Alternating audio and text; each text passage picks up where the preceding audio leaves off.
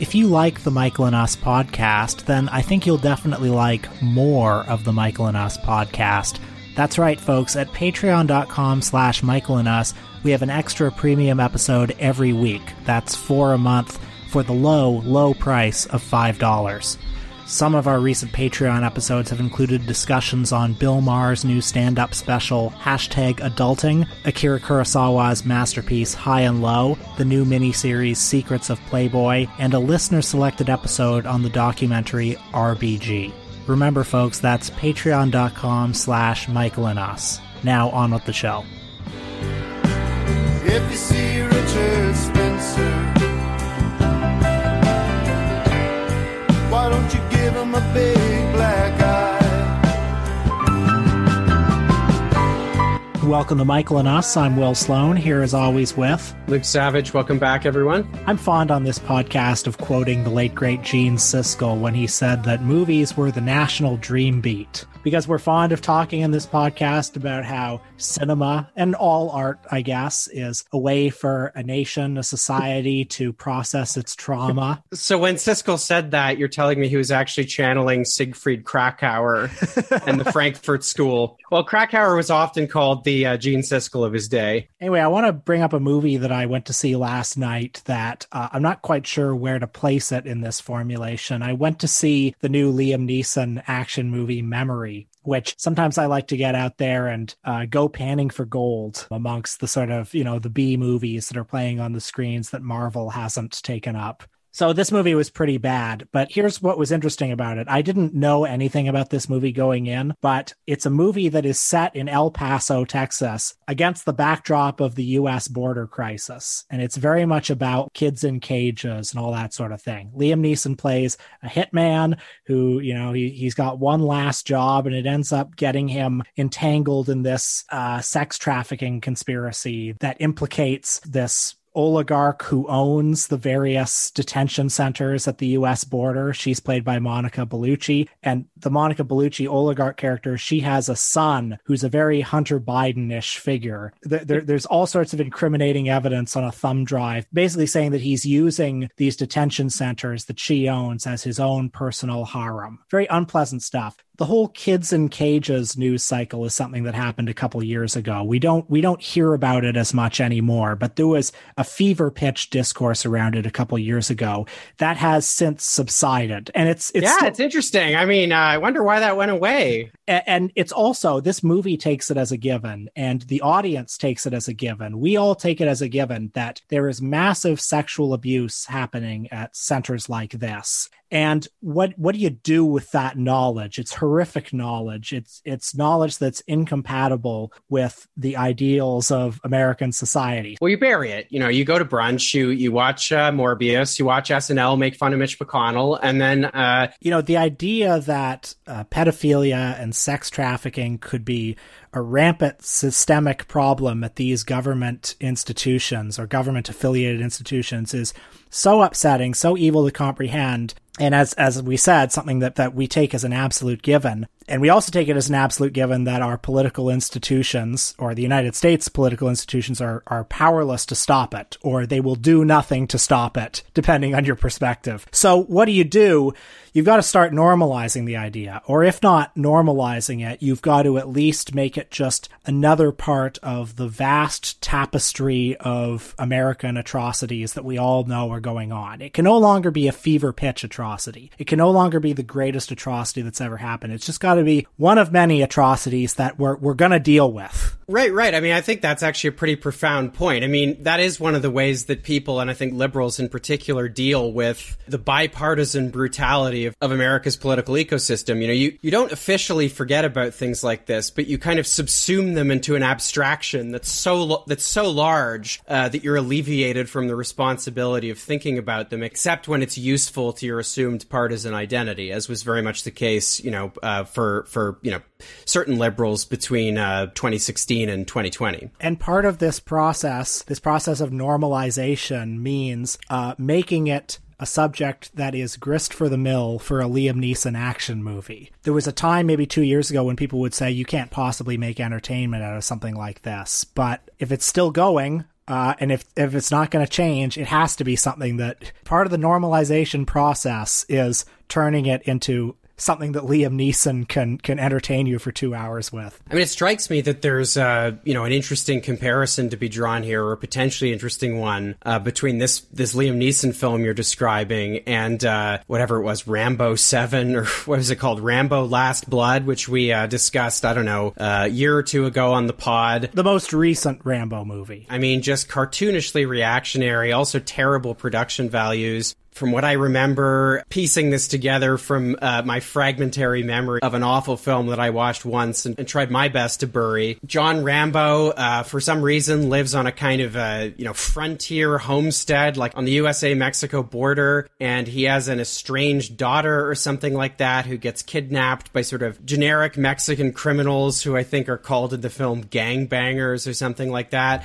And, he eventually travels south and rescues her, and then I think there ends up being a shootout back in America because of course, they come back for vengeance. That movie came out during the Trump era and seems to be, if it's channeling anything, it's channeling the nativism of MAGA. But it sounds like, and I mean, correct me if I'm wrong, it sounds like the portrayal of kind of the border and the, detention centers and things like that in this new Liam Neeson film is more about portraying those things as tragic in some kind of way. Would that be accurate? Yeah, I think the movie is ambiguous politically on where it stands on the detention centers and U.S. border policy itself, but certainly it takes it as a given that, yes, horrific sexual abuses are happening to innocent people, and there's a vast government conspiracy to hide it. There's a certain element of Epstein stuff in there too, I think. Well, it seems like taking the two films together, we've sort of got the competing root impulses of, the two mainstream partisan identities in the United States right there. So on the one side with Rambo, you've got,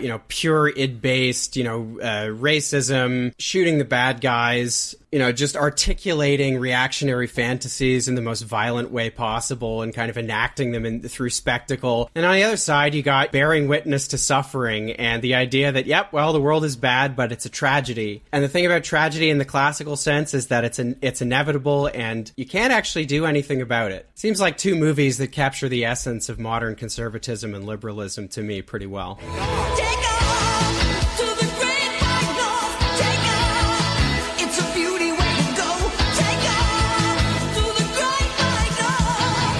Well, speaking of the essence of modern conservatism, I have continued to follow Canada's Tory leadership race. I actually watched both of the debates that they've had so far. I watched one of them live last night, and then I went back and I watched the one from a few days earlier because I heard that was the one where they were all shouting at each other, which my girlfriend and I very much wanted to see. Well, you're going to have to refamiliarize our listeners and perhaps even me a little bit.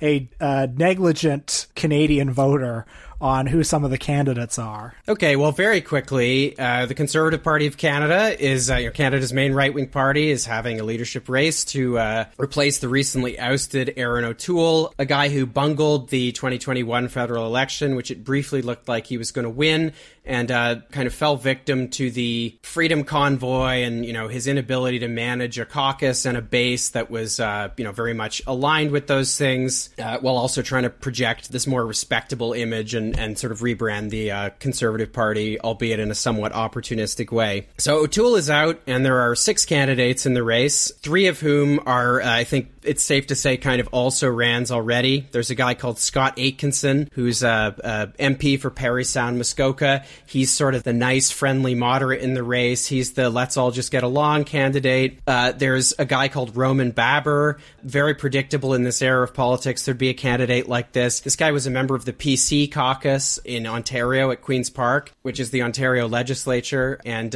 he had a number of snafus, but eventually he became a COVID guy. So he became like a full-blown anti-mandate, anti-lockdown guy. He was booted from the caucus, and now he's running as, I was the guy who heroically stood up to, communism or whatever. That's another thing about him is that he was born, I think, in 1980 in the USSR. So something he talks about all the time is how he comes from a communist country. So that's that's informed, his opposition to all these things, yada, yada. The third also ran, who I suspect will actually do pretty well because she came in third in the previous Tory leadership race, is this woman, Leslyn Lewis. She's kind of the pro-life candidate. She's the social conservative candidate through and through. Social conservatives aren't numerous enough within the Conservative Party to actually elect someone directly, or at least they've never been, but they are very well organized. So what they tend to do, or what they've done lately, is they've run a single candidate who's basically like the anti-abortion candidate and the social conservative candidate, and then that person kind of plays kingmaker and kind of works to elect the more right wing of the front runners. Moving up the list to the people who might actually have some chance of winning, although as you'll hear in a second, I think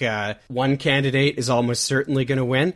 We've got Patrick Brown, former leader of the Progressive Conservative Party in Ontario. I feel like we talked about him and his ouster on a previous episode. From that's a whole story in itself. Don't want to get into it now. Suffice it to say, his candidacy is a strange pastiche of different things. As someone who was ousted after some allegations appeared, and then kind of had a political comeback, became mayor of Brampton, Ontario. He's running as a guy who, I stood up to cancel culture and won. But then he's also running as, he's the mayor of this very multicultural city in Ontario, and so he's running as this kind of guy who stands for religious freedom and sort of pluralism. He's kind of pursuing a sort of multicultural strategy of conservatism, while also talking about things like, how he stopped the war on Christmas in Brampton and things like that. So a whole different, and I think very Canadian pastiche of kind of conservative impulses at work there. Then you've got Jean Charest, former Premier of Quebec, a figure who's been prominent in Canadian politics for a long time, was actually the leader of the National Progressive Conservative Party in the 90s, which no longer exists. He's kind of playing the hits. He was delivering some kind of vintage, like 1980s and early 90s Canadian conservatism, talking about national unity and that kind of stuff. Very kind of Mulroney era type stuff. He's running again as sort of the moderate, experienced candidate, although, because this is the Conservative Party, he's also in some cases, sort of trying to jump over the other ones, and everyone's competing here over, who's been the most consistently reactionary. There was a whole flourish last night for about 15 minutes where they were all doing that. And then lastly, we've got the MP for Nepean Carleton, Pierre Poilievre, who is, I think, pretty indisputably the front runner here, and I would be absolutely astonished if Poilievre didn't win. Now, this guy has a long history going back to at least 2004. He was an early entry into the Conservative Caucus, National Conservative Caucus, 2 years before they even formed a government. I'm not going to get into his whole history here. He's got a huge online presence. He's a Bitcoin guy. He had a campaign event where he kind of theatrically bought shawarma with Bitcoin. But he, I think, very much represents the consensus choice for the Conservative Party, as well as, I think, the most right-wing choice in many ways. He's not a social conservative, really, but he's a staunch fiscal conservative insofar as that phrase still means anything.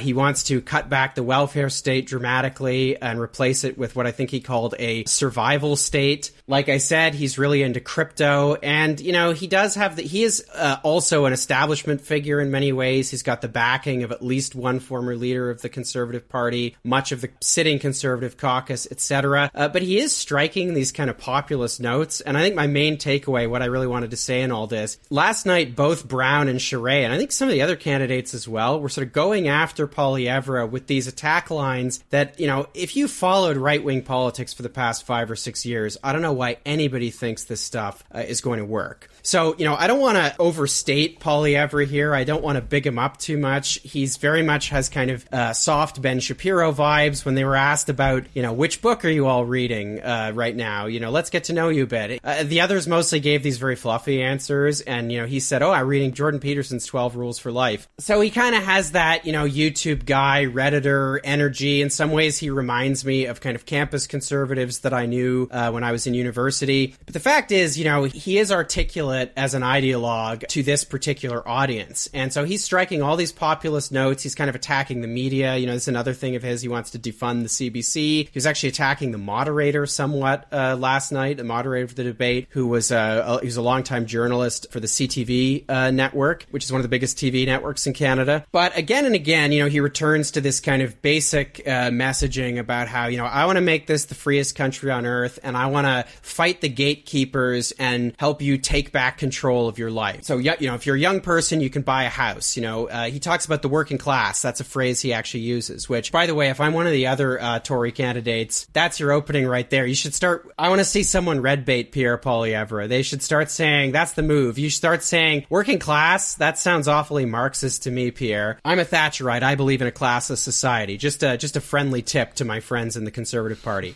Anyway, Poilievre has this message, which is, we're going to take back control. We're going to fight the gatekeepers. You are going to take back control of your own life, etc. And Brown and Charest kept attacking him for, quote unquote, divisive rhetoric, American-style culture war rhetoric.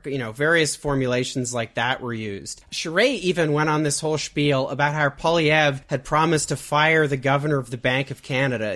Poilievre is like, a conservative kind of wonk who has that like very pedantic concern with money and currency and stuff, which is why he's drawn to crypto. And he has this stupid idea about, with crypto, people can opt out of inflation, which is an especially hilarious line to take in a week where the crypto market is completely tanking. But anyway, Charest had this whole line of attack, which was basically, as conservatives, we don't attack institutions. That's not what conservatives do. We big them up. And I'm sorry, but take back control is a much more appealing message, whatever you think of Poilievre ideologically, than don't insult the dignity of the governor of the Bank of Canada. How anybody who's watched right-wing politics for the past 5 or 6 years, watched those play out, how anybody believes that this line of attack is going to work is completely beyond me. Well, it sounds like the conservative movement in Canada is at a crossroads. Now let's go back a couple of years in the past to the conservative movement in the United States.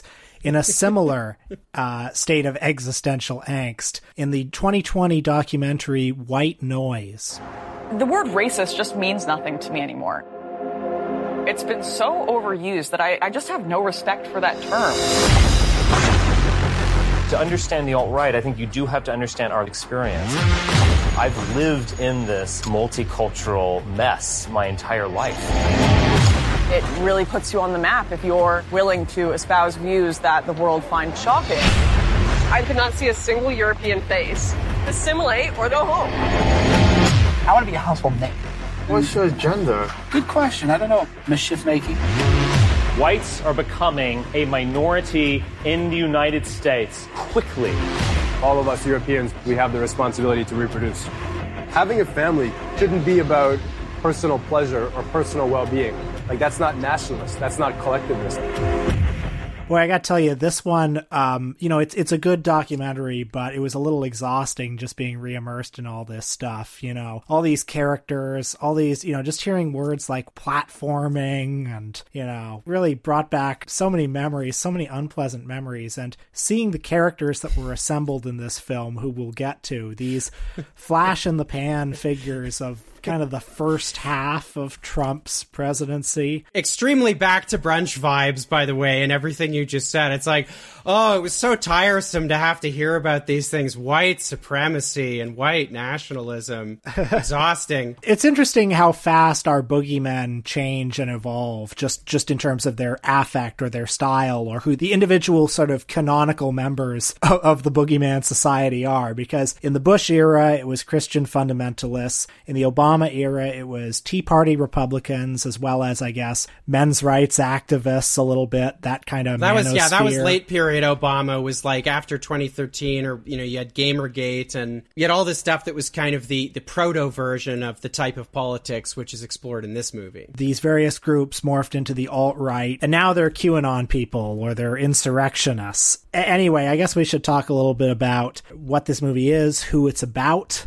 And I'm also curious, what made you want to discuss this film this week? Well, there are a number of things that I find quite interesting about this film and which seemed worthy of discussion. The first is that it belongs to a category of film which we've explored before on the podcast and which I quite like, which is these sort of gonzo documentaries that don't have a lot of commentary. We watched that one, The Swamp, which, featured Matt Gaetz. Don't remember the number of the episode, but that one was called Enemy at the Gates. I've seen a few other films in this vein, and I quite like this style of documentary. I like the show don't tell style. I think that the level of access that these filmmakers are sometimes able to get to figures that you don't usually get to see this way because they're kind of, performers and characters, I think that can be very insightful, and I think this film is pretty exceptional in that regard. So that's one reason. A second reason, which is related, is that I think, by definition, this kind of movie and this style of documentary filmmaking really grates against the prevailing consensus for how you're supposed to treat reactionary subjects. I want to bookmark that for a second and come back to it. The third reason is that I actually think, in a very broad and, I stress, not at all morally or politically equivalent way, certain parallels between what we see happen to the far right in this film post-2017. As you said, these are figures who, we associate their kind of zenith with the first part of the Trump thing and less so with the second part, which I'm sure we'll come back to. But there are certain parallels between that, I think, and what has happened to at least the online portion of the left in a post-Bernie world, which is a question that is obviously independent in many ways of the meat of this film, but which is something that I want to discuss at some point. But just to return to the potentially controversial nature of this style, I actually pulled some different reviews of this movie, and these are, I say reviews, these are kind of user reviews, but I tried to pull a bunch which I think represent they're emblematic of the spectrum of opinion about this movie and movies like it. So first one, let's give racists a voice, make them look cool, and give them a chance to explain themselves. That's what I feel like this movie is trying to accomplish. Check it out yourself. I'm done. 30 minutes in and I've had enough. So that's comment one. Misleading propaganda from the source of identity politics, bit of a fail all round. Or in the same vein, a woke propaganda piece, crass. Another one in the same vein, this isn't a movie, it's not a documentary, it's a hit piece funded by people with views they mandate no longer one question. I'm reading verbatim here. There are not insider views. There is no investigative journalism here. It's very much pieced together selective clips to advance a false narrative, blah, blah, blah. You get the idea, and then it ends. If anything, the best use of this will be to review in future film classes to show what America was reduced to. It plays like a 10-year-old wants to be Leni Riefenstahl for the globalist complicit Democrat Party. So, differing opinions on the movie. There was a New York Times review written by Ben Kenigsberg, which I think captures perhaps more articulately what's at stake in a film like this. And I'm not picking on it. I think it's just emblematic of the kind of debates that inevitably swirl around a film like this. He wrote, viewed one way, giving these subjects a platform is dangerous or at best pointless. They are quite practiced at deflecting engagement or criticism and at pretending their most hateful rhetoric is being misinterpreted. A documentary would have to penetrate a thick shield of denial to reveal much. While the film doesn't take a strict fly-on-the-wall approach, Lombroso, that's the director, can occasionally be heard off-screen challenging the subjects. It sticks close enough to inner circles that its message sometimes risks coming across as extremists are just like us. Cernovich is shown with his dog, his daughter, and his wife, who emphasizes her Iranian heritage. But close observation can illuminate contradictions, and Lombroso, semi-edifyingly, catches his subjects in moments of opportunism or hypocrisy, even if those aren't much of a trade for spending 90 minutes in this company. So I think cards on the table, I come down pretty firmly on one side of this. I think a film like this clearly has a critical orientation towards its subjects. I think that by showing them in such a kind of up-close and intimate light, where he's actually interacting with the three central figures in the movie, if anything, this style kind of penetrates the shield of irony, the kind of character they've constructed for themselves, the online image, whatever you want to call it. And I think that reveals, as the review was kind of suggesting, the contradictions and hypocrisies that are inherent in what they're doing. Well, we'll get to the three characters in the movie in a minute, but just responding to what you said, I agree with you in the case of this particular film and also generally. However, there are certain documentaries or pieces of journalism from the last 5 or 6 years that are attempting to do this exact kind of thing, shine a light on these people and let them explain themselves and learn who they are directly from them, and hopefully they will hang themselves with their own words in the process. There are certain pieces of journalism and documentary filmmaking that do that very badly. I'm thinking of some of Errol Morris's documentaries, like that dreadful one we watched about Donald Rumsfeld, or he made a film in the first half of the Trump era about Steve Bannon, where he basically did the same treatment for Steve Bannon. I haven't seen it. I don't think it was widely distributed because from what I hear, it was basically a failure. Morris interviewed him, did his whole thing with Steve Bannon, and Steve Bannon acquitted himself very well, just bluntly explained what he believed in, and Morris didn't have the intellectual firepower, didn't have the point of view to really challenge him on anything he said. He couldn't do much more than what we see some people in this documentary do, which is say, but surely you can't think that, or but surely you take some responsibility for the violence that's being done in your name, right? Well, I'm glad you brought this up because it's an important point about the impulse some people have to condemn this style of filmmaking because, it's platforming particular views or however the criticism is formulated. Because you're absolutely right. I mean, there was a very poor style of journalism, particularly at the beginning of the Trump era. In fact, Richard Spencer, who's one of the major characters in this movie, right? He got that write-up, I think it might have been in the New York Times, where it was like, the framing was like, meet the dapper white supremacist who's, become a voice on the alt-right. So, there absolutely were kind of these credulous pieces of journalism taking up a very silly idea of ideological balance or whatever, really did platform these people's views in a way which lent them respectability, as if, advocating mass deportation of people based on their racial identities is somehow an idea that it's worthy of deliberation and is kind of, equivalent in the public sphere as a point of debate or contention to the idea of universal health care or immigration reform or whatever. Obviously, that type of journalism or, that type of filmmaking is not good and is not constructive or healthy. But there's a very thin line between that and this, and a lot of the line is just defined by the intelligence and point of view of the person wielding the camera, And the whole Steve Bannon charm offensive that was launched in the first half of the Trump era, I remember when he was invited to speak at the New Yorker Festival to be interviewed on stage, and a lot of the defenses around that were like, well, you've got to understand where this guy's coming from. You've got to understand he's represents a whole constituency of people. And essentially that, not unlike, what we saw in that Liam Neeson movie I was talking about earlier, what it accomplishes is not to shine a light on the person, but to make the person bearable within the context of American life if they are to exist, not necessarily present them as good, but to make them part of the tapestry so that you can sleep at night, which is not what this movie does. Now, that's all a rather long preamble, so I think now we can get into White Noise and kind of what it's about. I mean, essentially, this film charts the course of 3 different alt-right influencers, notably in the wake of Charlottesville in 2017 and the recriminations that came out of it. I think the choice of subjects here is striking because while all of them are in some ways, quite similar, each, I think, represents something of a different tendency on the right. And I mean, I don't even really mean that in an ideological sense, because they have a tremendous amount in common in terms of, the racist views they're espousing and other things. I mean it more in terms of kind of where they're planting their flag aesthetically as personalities, because I use the word influencers to describe these people. And I mean, I really think that is the correct term. These are people who in one way or another had careers, momentarily quite successful and visible careers that were really products of the internet and of a particular age and era of the internet. And I think for that reason, they're all trying to kind of surf the waves of engagement and the winds of online clout and visibility using their own particular compasses and in their own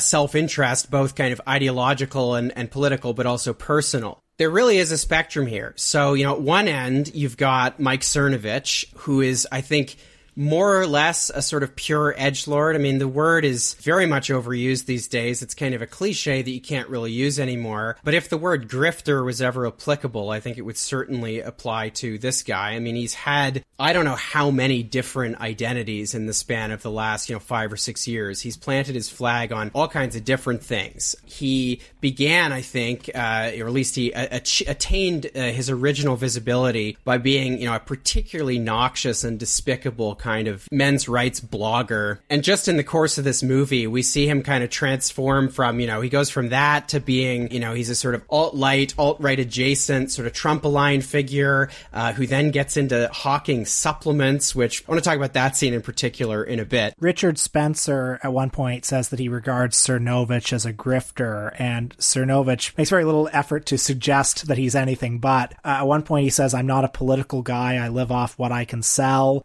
His wife is an Iranian Muslim woman who has no particular opinion about anything that he says. And in the second half of the movie, he's kind of fretting because he's being painted in the media with the same brush as people like Richard Spencer, people who are truly ideological white supremacists. And, he's just out to make a buck, basically. I haven't really checked in on Mike Cernovich lately. I'm not quite sure where he's at in his evolution. He's a trad guy now, actually. His latest thing is that he had a great tweet last week about how he doesn't listen to heavy metal or I think rap because they are, aligned with demonic chakras or something like that. But Richard Spencer is one of the other two characters. You all know him. Doesn't need any introduction. Yeah, and, he kind of sits, on the opposite end of the spectrum here in terms of, he was somebody who was very much willing to openly align himself with the language of ethno-states and, the iconography of fascism and things like that. We see in the film the famous scene where he was speaking to that group of people and he says, "Hail Trump, hail victory," and then he gives the Nazi salute, and then various people in the room zig heil. We see him in the famous Torch March from Charlottesville. He is also, I think it's important to stress, an opportunist, albeit in a bit of a different way than Cernovich. But then our final character is Lauren Southern. Big thrill for us Canadians. I mean, wow. Did you go to school with Lauren Southern? I know someone who did. No, I think she actually grew up in British Columbia. Faith Goldie, who appears in the film very briefly, is somebody who I briefly came across at U of T and actually had a class Ontario politics with her. That's who I was thinking of. My apologies to the listeners. But yeah, Lauren Southern was living in Toronto. I don't know where she lives now when this film was made. So there's lots of shots of locations that are familiar to Will and myself, including one scene which I don't want to say how close it is to my apartment, this bar that she and her Nazi boyfriend go to, but it's pretty close. In fact, I've been there many times myself. And this scene, jumping ahead a bit, but this is an absolutely astonishing scene. The crux of it is that her and her kind of Hitler Youth-styled boyfriend are sitting there. They're on the topic of parenthood. She's basically saying that, she'd like to have children someday. And his response to this is, that he thinks that having children is a kind of a, responsibility you have if you're on the right. You have a responsibility to reproduce. But he's discouraging her from the idea that she should be happy about this prospect or revel in it. And she's saying, well, why not? Why shouldn't you be happy about having children? And he says, because it's not nationalist, it's not collectivist. He says that whether or not you're happy about it is irrelevant. It's a moral obligation. That's the main thing. It's funny hearing these guys talk about collectivism and solidarity in a completely different context than the one that, we're used to thinking about it. Well, I want to stop on that point and comment in a less ironic way, just briefly. What you're describing there really is the essence of classical fascism, right? This was the thing that, the project that people like Mussolini and others were working on in the, 1920s and 30s. You had this rise of all these mass workers' parties and things like that, socialist parties, and just mass parties in general, which hadn't really existed before. And traditional conservative parties really weren't up to snuff. They were full of these stodgy guys who hadn't been used to competing under mass suffrage. And what the architects of fascism figured out, some of whom had started their lives on the left, Oswald Mosley in Britain was a Labour MP, Mussolini was a syndicalist of some kind, the list goes on. What they figured out was how to fuse far-right politics with kind of, the dynamism of mass parties and also with the rhetoric of social solidarity and collectivism, which of course they had this kind of fake workerist language. The Nazi Party was built on what Hitler called National Socialism, and Hitler came out of something that called itself the German Workers' Party. But of course the idea of solidarity or, community or collectivism they had was redirected away from kind of proletarian internationalism and towards white ethnic solidarity. So I'm sure all of that's known to most or all of our listeners, but I did just want to get that point in because, this guy talking that way is importantly not even a little little bit ironic. I mean, he's, you know, you can say that he's LARPing or whatever because he's sitting at a bar in downtown Toronto channeling sentiments from the 1930s. But I mean, it's not a joke, and it's not really an affectation. Or if it is, it's one that I think we should take at face value with all the implications that comes with it. There are some other minor characters that we see throughout the movie. Most of the leading lights of the alt-right make an appearance at some point. Gavin McInnes appears a couple of times as sort of the clown prince of the alt-right. There's a peculiar scene where he seemingly makes advances on Lauren Southern, and then the filmmaker puts text on screen to say that his lawyers have made clear that he was not actually making advances on her. Well, that's a very important moment, actually, because part of the trajectory, we see the trajectory of all three of the figures in this movie, Cernovich, Spencer, and Southern. But Southern's trajectory, as we see it, I think is probably the one that lends itself most to, if you did want to make the charge that this film is indulging in a sort of, oh, they're just like us kind of sympathy narrative around these figures, she'd be the one where that charge, where the film is most vulnerable to that charge. Because, she's somebody who importantly started out her career when she was a teenager doing these really hideous kind of anti-feminist edgelord videos on YouTube. And throughout the film, we see that come up against the fact that one of the structuring tendencies on the alt-right is misogyny and hatred of women. And so there's a particularly memorable scene where she's about to go on McInnes' show, and he's interviewing someone else, and she's kind of waiting to go on. And they're just having this like incredibly sexist conversation. And then it cuts to her in a car the next morning, I guess in a taxi, and we see her take a phone call from McInnes, where he's clearly trying to gauge her reaction to whatever the fuck he was trying to do the previous night, which, I think it's pretty easy to extrapolate from the scene what happened. And while I don't think it would be fair to say that Lauren Southern kind of moderates over the course of the film, this is one point where she does seem to at least back away a little bit from some of the rhetoric that launched her career. And that becomes obvious in a later scene where she's talking with the filmmaker and clearly has this interaction with McInnes in mind.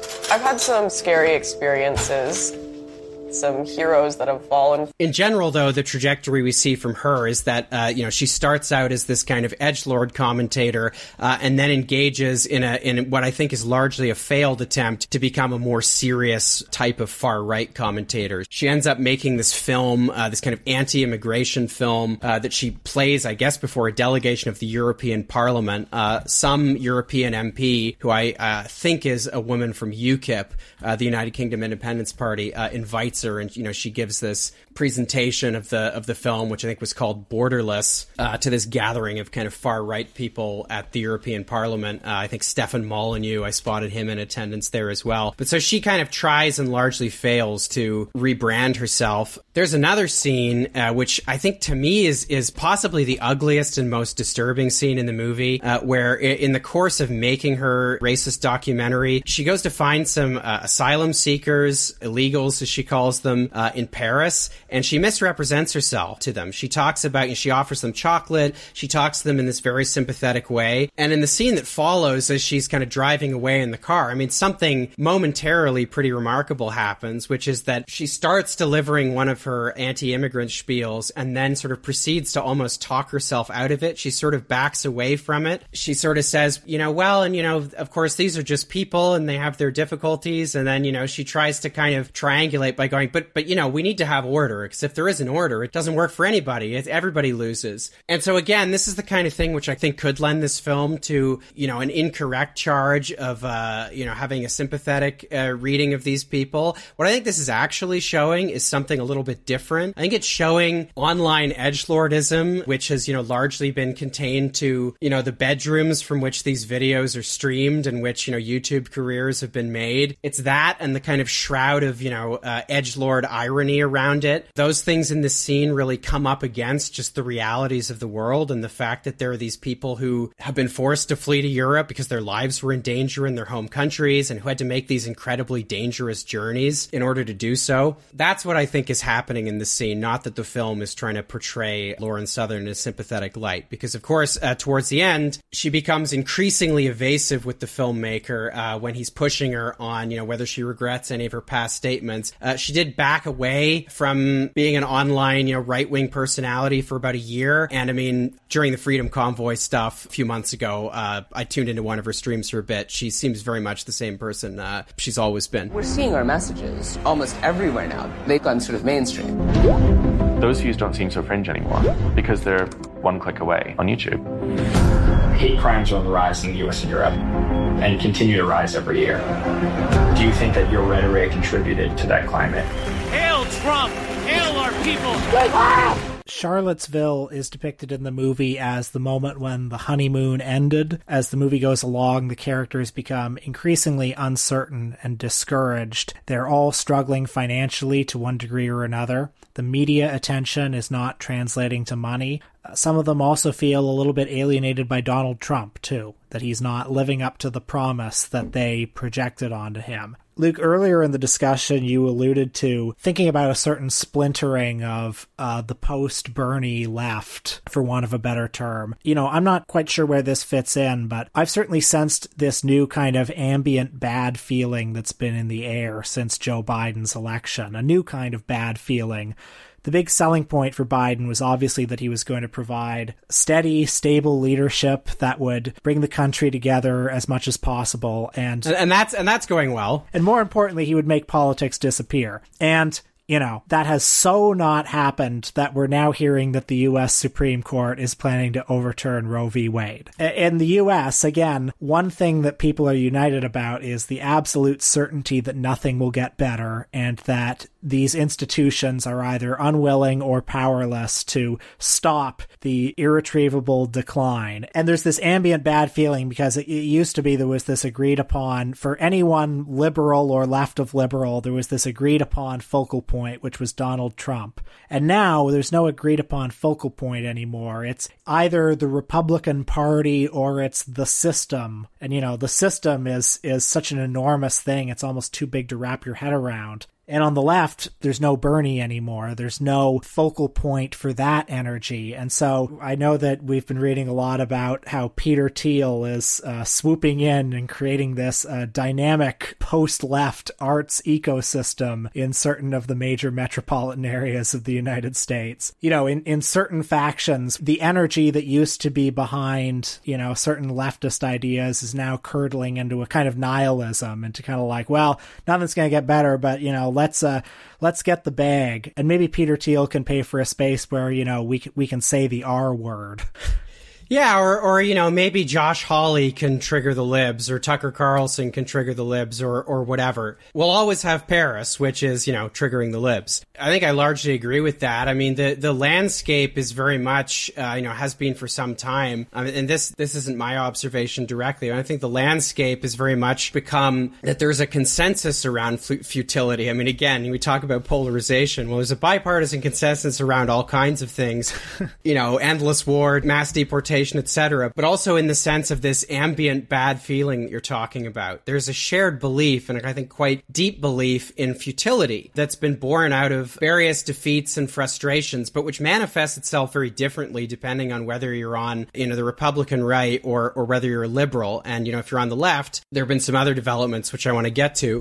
But, I think centrist liberals and the post-Trump right basically agree that, nothing can really get better. This is more or less open on what's trying to brand itself as, the new right, this kind of national conservatism or whatever these people are calling themselves now, represented by someone like J.D. Vance, another figure with close ties to Peter Thiel. Also another example of somebody given an unnecessary boost by years of just utterly credulous and completely indefensible journalism from mainstream publications. But, Vance is somebody who talks about how, the United States is in a late Republican period, and he's an Ivy League guy. So what he's talking about is, late Republican Rome before Augustus established the Roman Empire and overturned the Republic. So the right is, speaking very much in this kind of, language of, decline. We're living in the end times. Things aren't going to get better. The present system can't deliver the goods, etc. For liberals, I think there's very much something similar. I don't think there's kind of the same language of, civilizational decay or anything like that, because, of course, being a centrist liberal is sort of all about upholding the system and talking about how, well, it's actually good and we just need to appreciate it and return to the golden age, etc. But there's definitely, you know, a deep sense of futility, which we've already discussed. In fact, I mean, I think this came through off the top in a somewhat funny way through our inadvertent discussion of those two movies. But I mean, the difference between these two sensibilities is that the right-wing sensibility at least promises people like, well, hey, you can have fun, right? Like,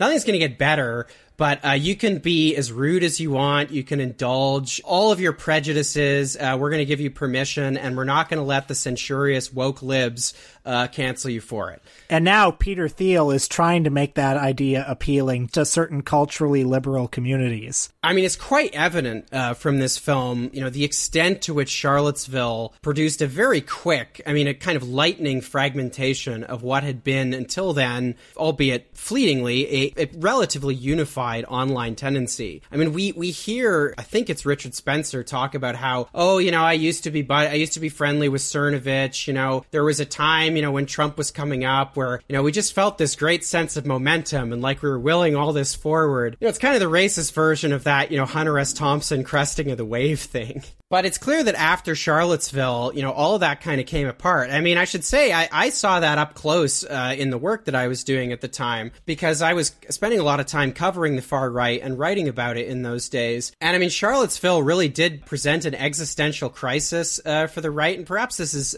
such familiar terrain, we don't need to retread it too much. But I mean, Charlottesville, I think, really was a moment where whatever mask of irony various converts to the alt-right had kind of told themselves existed. I mean, I don't think the mask was just an outward one. I actually think various people who'd been drawn into all this because, you know, they just enjoyed, you know, they were losers who just enjoyed anonymously bullying people online or, you know, doxing women who worked in the games industry or whatever. All of a sudden they were confronted with, you know, open fascist Zig Heiling and, you know, marching with torches and saying the Jews will not replace us and all that kind of stuff. And I think for, you know, a mixture of reasons, you know, some of which were obviously just, you know, pure opportunism. It's not very advantageous if you subsist on clicks and engagements to align yourself with that stuff. All of that caused some people, opportunistically or not, to back away from this. And so what the film really shows us is, you know, what the different and competing responses to Charlottesville and to kind of the challenge it posed for the people on the alt-right. It shows us what they did to, you know, stay relevant, which, you know, of course here mainly means not so much being politically influential, but, you know, still generating those clicks and engagements, which were, you know, always the lifeblood of this thing. I do think it's clear that, you know, Richard Spencer, his heavy investment in the explicit iconography of fascism made his fall the quickest. I mean, Cernovich in the film is seen chastising Spencer on camera, saying, you know, you got to have message discipline. Like, how do you think it looks to have people Zig Heiling? You know, how's that going to help me hawk my supplements? And, you know, by the end of the movie, Spencer is seen just this very solitary figure playing the piano, very badly, by the way, at his mom's house, you know, just playing minor chords on the piano at his mom's house in snowed under in Montana. And he's sort of saying, well, you know, the beautiful ethno state that's coming, you know, I won't get to see it, but, you know, maybe my grandchildren will. And he doesn't sound very convinced by any of that. Cernovich, he moves over just into kind of, you know, hawking supplements and stuff. There's a line where he says, you know, he's talking about these stupid, you know, fitness supplements and kind of skincare products he's selling. And he's like, yeah, these things are great. These and the self-help seminars I do. That was his other thing, Guerrilla Mindset, if you remember that. But he's saying, these and the self-help things I do, they're low overhead and low risk. It's great. He says, a year from now, I will ideally only be selling facial skincare products. And then there's this fucking amazing scene where he shows us his workout routine, because I guess he's like trying to show, you know, like a good, you know, YouTube fitness influencer or whatever, you know, he's trying to show like, look guys, I don't just hawk these things. Like these are products that I use, which is why I'm recommending them to you. And you see him get ready to go for a run. And he's got this like, he's like, yeah, I take 15 of these like nootropics or whatever, these stimulants, you know, before I exercise. And yeah, they help me every time. And then you see him like actually go for this run. And it looks like he's running for the first time. Like he just has like the worst form ever. And he seems to be exhausted within about 30 seconds. I mean, it's just very funny that this guy of all people, who has, you know, less than, shall we say, the perfect Instagram physique, is trying to hawk this stuff. And I think it's very funny that we see him training very badly.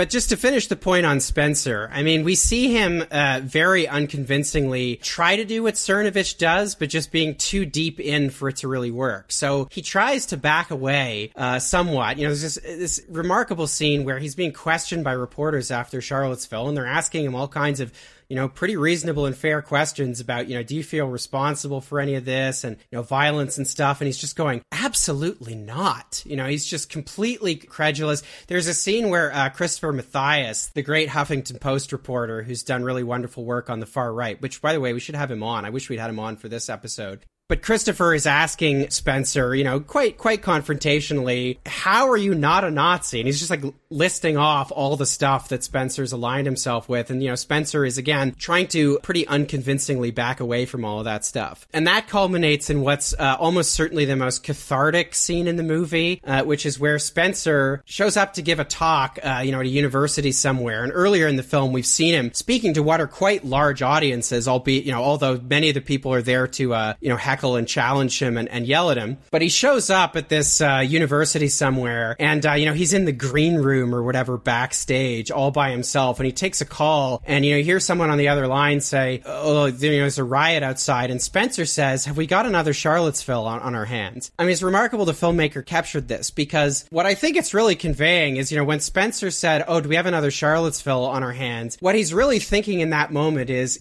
there going to be another PR crisis that's going to cost me visibility and clicks and clout and influence that I'm going to have to manage? And he then goes into this auditorium, which has an attendance so pathetic that he says right off the top, can you all move to the middle? Because that way, you know, I won't need to use a mic to reach all of you. And you just see him giving his kind of, you know, white supremacist stump speech to this room full of pretty bored looking attendees and clearly feeling pretty demoralized by all of it, which is very cathartic to see. Anyway, I want to return to this question that you posed and which I raised off the top, which is the potential analogs between the kind of sectarianism and fragmentation on the far right that this film shows and what I think has happened on the left in some ways, you know, in a post-Bernie world. Now, again, I'll just reiterate, I obviously don't mean this in any kind of horseshoe theory way. I'm not drawing any sort of moral equivalence here. But, you know, the figures in this film, like I said, variously talk about the sense of unity and momentum that they all felt kind of during Trump's candidacy and in the early days of his presidency. And all of that we see replaced very quickly, you know, I mean, really quite suddenly and abruptly by this kind of sectarianism, this fragmentation, these kind of, these rivalries, these competing attempts to stake out new ground and move away from the things that have been disadvantageous, you know, the rhetoric, that's, you know, cost people clicks and that kind of thing. And I mean, look, we have seen a version of this on the left too, albeit for very different reasons. I mean, I think a lot of people got invested in socialist politics, you know, or in left politics more generally after 2015, you know, for a whole bunch of reasons. And I certainly don't think those of us who've been on the left before that should try to be gatekeepers about any of that. I mean, people getting interested in democratic socialism is unequivocally a good thing. And in some respects, it doesn't matter what route people took to get there. But having said that, I mean, I do think that with the absence of an insurgent presidential campaign, you know, that was upsetting the right people, that had this real sense of momentum attached to it, where, you know, I think for some people, and I mean, I would to some extent count myself in this, you know, it felt like through our posts,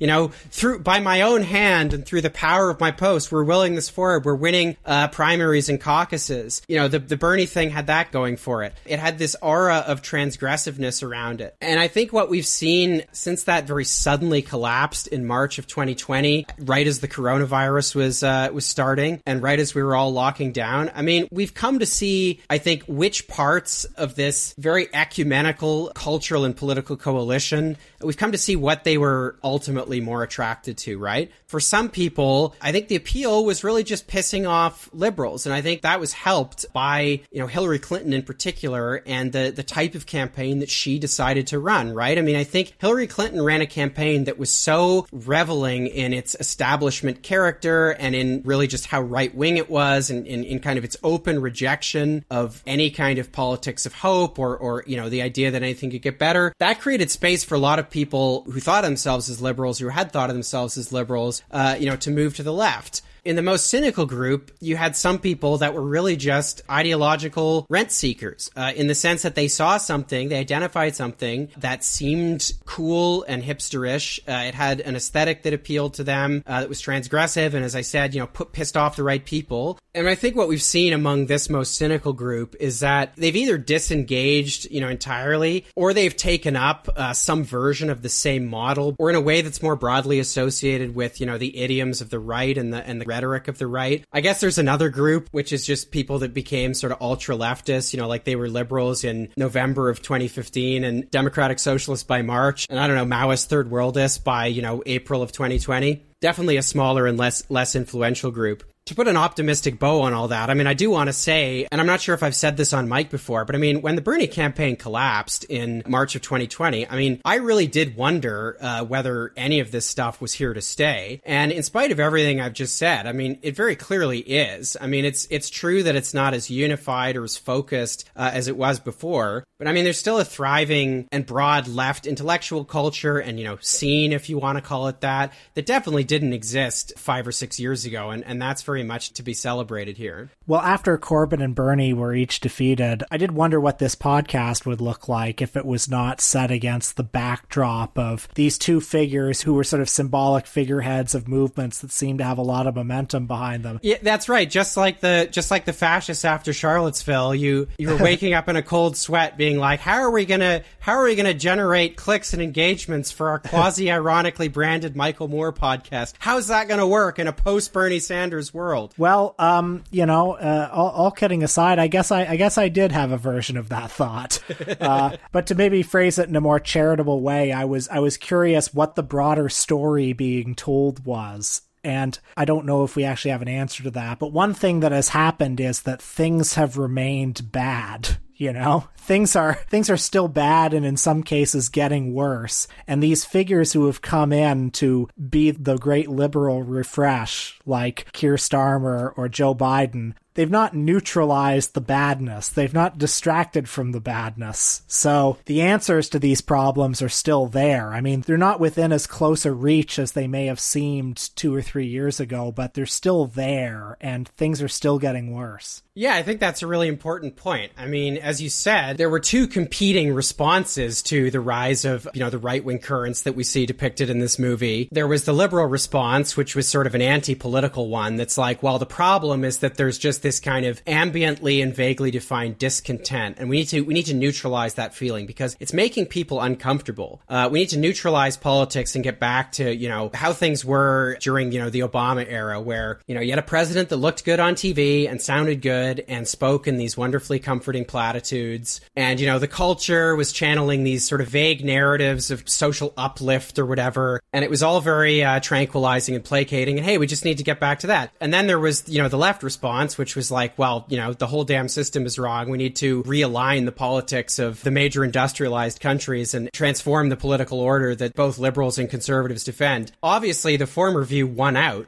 But by definition, the neutralization of politics, which, contrary to what some people claim, I think really was the central appeal of someone like Joe Biden to many of the people that voted for him, that was just never going to work. And this goes back to the very basic disagreement that liberals and the left had over Donald Trump's rise in the first place. I think for liberals, there was a real hesitancy to grapple with the idea that Donald Trump was the product of, systemic causes, that he was born of the very political order that they were trying to celebrate and defend, from Donald Trump. That there was not this clear line of division between the politics of quote-unquote mainstream republicanism and things like the alt-right. The left obviously took a very different view, and I think the events of the past few years really show that analysis was the correct one. It's all well and good to promise that you're going to kind of tranquilize people, you're going to neutralize politics, you're going to let people go back to brunch, but at the end of the day, when you have a minoritarian political system that is deeply dysfunctional, where everything is essentially controlled by market forces and by big money and by corporate actors, when you have a continued radicalization on the right, and when you have a complacent class of liberals who refuse to grapple with these things or confront them in any meaningful way, and who are unsuccessful or unable or unwilling, some combination of all three, to pass a broadly popular agenda which they both ran on and which would be in their immediate electoral self-interest, when that's the reality, reality, politics are not going to go away. Circumstances are going to get worse. Living standards are going to get worse. People's lives are going to get worse. And at the end of the day, there are no sweeping platitudes or, placating sentiments about bipartisanship or voting blue no matter who or whatever that are going to address any of these underlying problems. And so the task for the left in the coming years is to continue to provide and articulate as vocally and powerfully as we can a clear alternative to this, because if we don't, the next version of the right that we see in White Noise is going to come roaring back, and it's going to be even worse. You may be surprised, people in this world are getting organized. You're bound to lose, you fascists bound to lose.